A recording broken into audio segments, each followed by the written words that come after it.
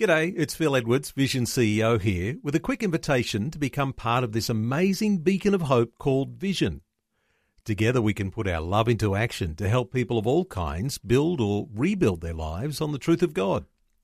Please consider the part you can play during our upcoming Visionathon appeal, remembering that it's your support that makes Vision possible, including this podcast. Audio on demand from Vision Christian Media. What if I told you that there was something really simple, so simple that you'd almost laugh at me, something simple that you can do to lay hold of the joy of the Lord in your life, anywhere, anytime, no matter how good or how bad your circumstances might be? Would you be interested? Hi, I'm Bernie Diamond, and it's great to be back with you again. Today we're going to be taking another look at the joy of the Lord in your life from a different perspective. And do stick with me because very soon I'll be telling you about a special edition book. It's called How to Get Close to God, and I'd love to send you a free copy to help you do just that. Draw ever closer in a rich, powerful, dynamic, joy-filled relationship with Him. Yesterday on the program, we were chatting about the degree to which self-centeredness, which is very common, it's the zeitgeist of this century, is robbing people of the joy that God wants to give them. It is in many respects a natural human trait to want to put ourselves at the center of the universe.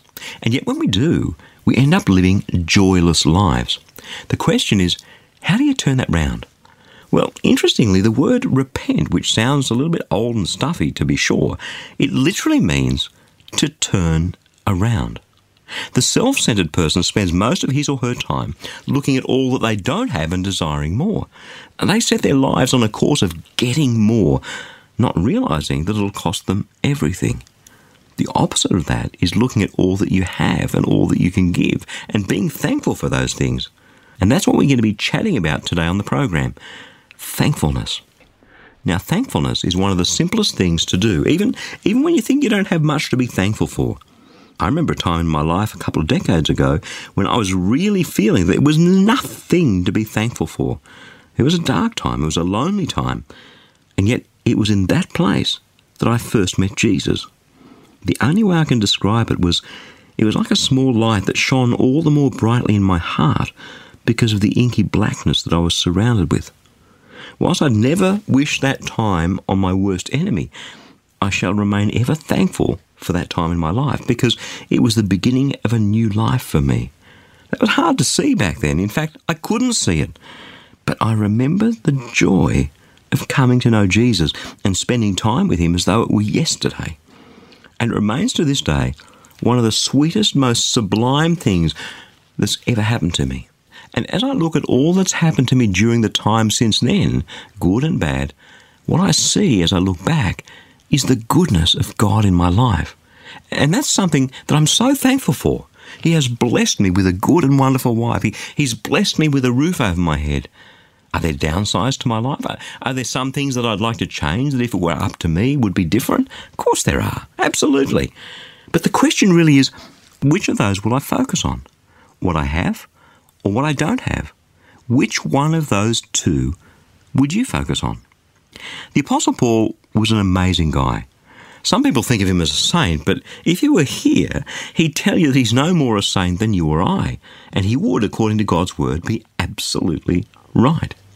When he was close to the end of his journey, locked up in a dungeon on death row, he wrote these words. We looked at them a little earlier in this series, but I want to come back to them here because they speak so powerfully of the joy that thankfulness can bring into your heart. Have a listen. Philippians chapter 4, verses 4 to 6. Rejoice in the Lord always. Again, I say, rejoice. Let your gentleness be known to everyone. The Lord is near. Don't worry about anything, but in everything by prayer and supplication with thanksgiving, let your requests be made known to God. And the peace of God, which surpasses all understanding, will guard your hearts and your minds in Christ Jesus. He's saying there exactly what we've been talking about this last little while in the program, that we should rejoice. In other words, revisit our joy in every and all circumstance, even, it would seem, right there on death row. But how do we do that?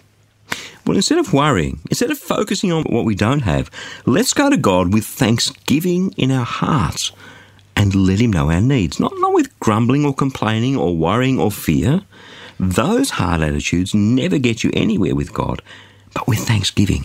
By giving thanks, thank you, God. That's a hard attitude.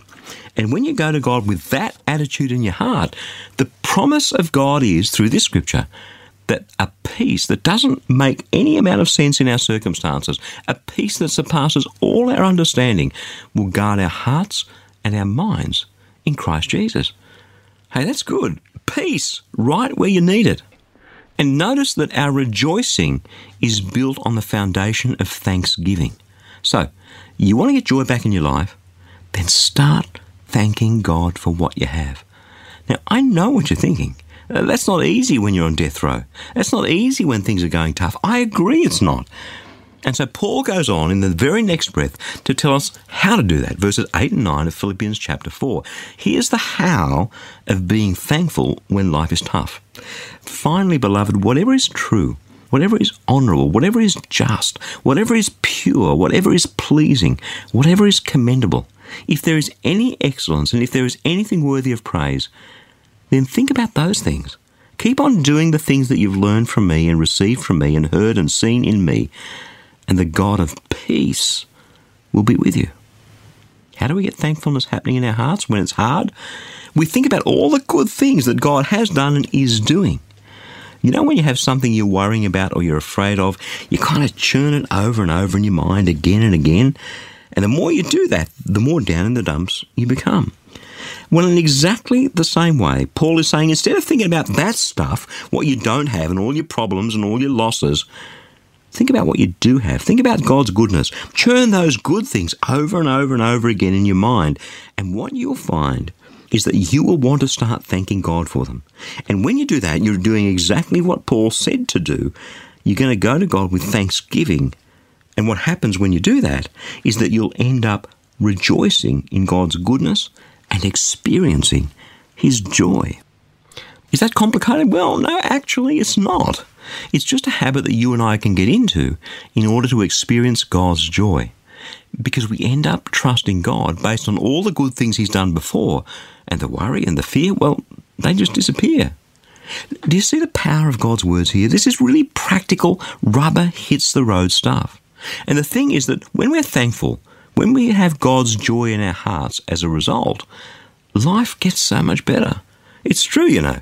The joy of the Lord really is your strength. So, if you're down in the dumps, if you're worrying or you're afraid or you think life's unfair, if you can't find anything to rejoice about, start thinking about God's goodness in your life. Start thinking words of thanksgiving to God, and based on all the faithfulness He's shown you to date, believe in God. Put your trust in Him again for whatever it is that you're going through today. And the peace of God, which surpasses all understanding, will really truly guard your heart and your mind in Christ Jesus. Now, think about it. What's the alternative? The alternative is continuing on down in the dumps, not trusting God, not experiencing His joy, not having His peace.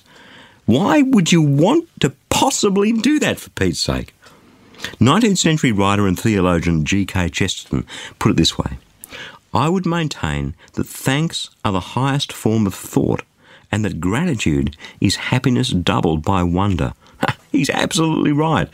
The simplest thing that you and I can do to lay hold of God's joy in our lives is simply to be thankful. Thankfulness is a heart attitude that sets us free from the burdens of today and releases us into the love and the faithfulness of God. Don't believe me? Just give it a spin.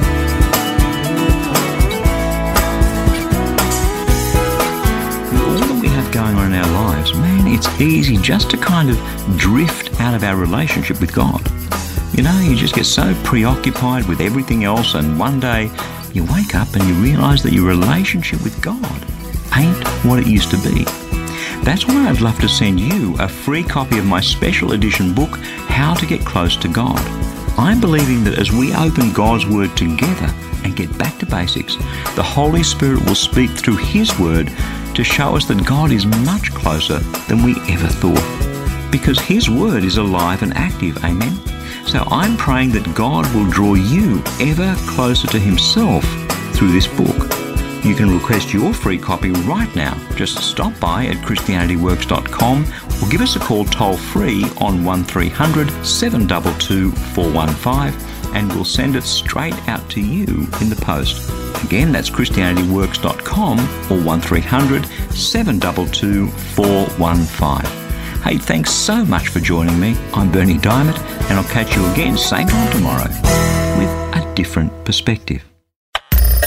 Thanks for taking time to listen to this audio on demand from Vision Christian Media. To find out more about us, go to vision.org.au.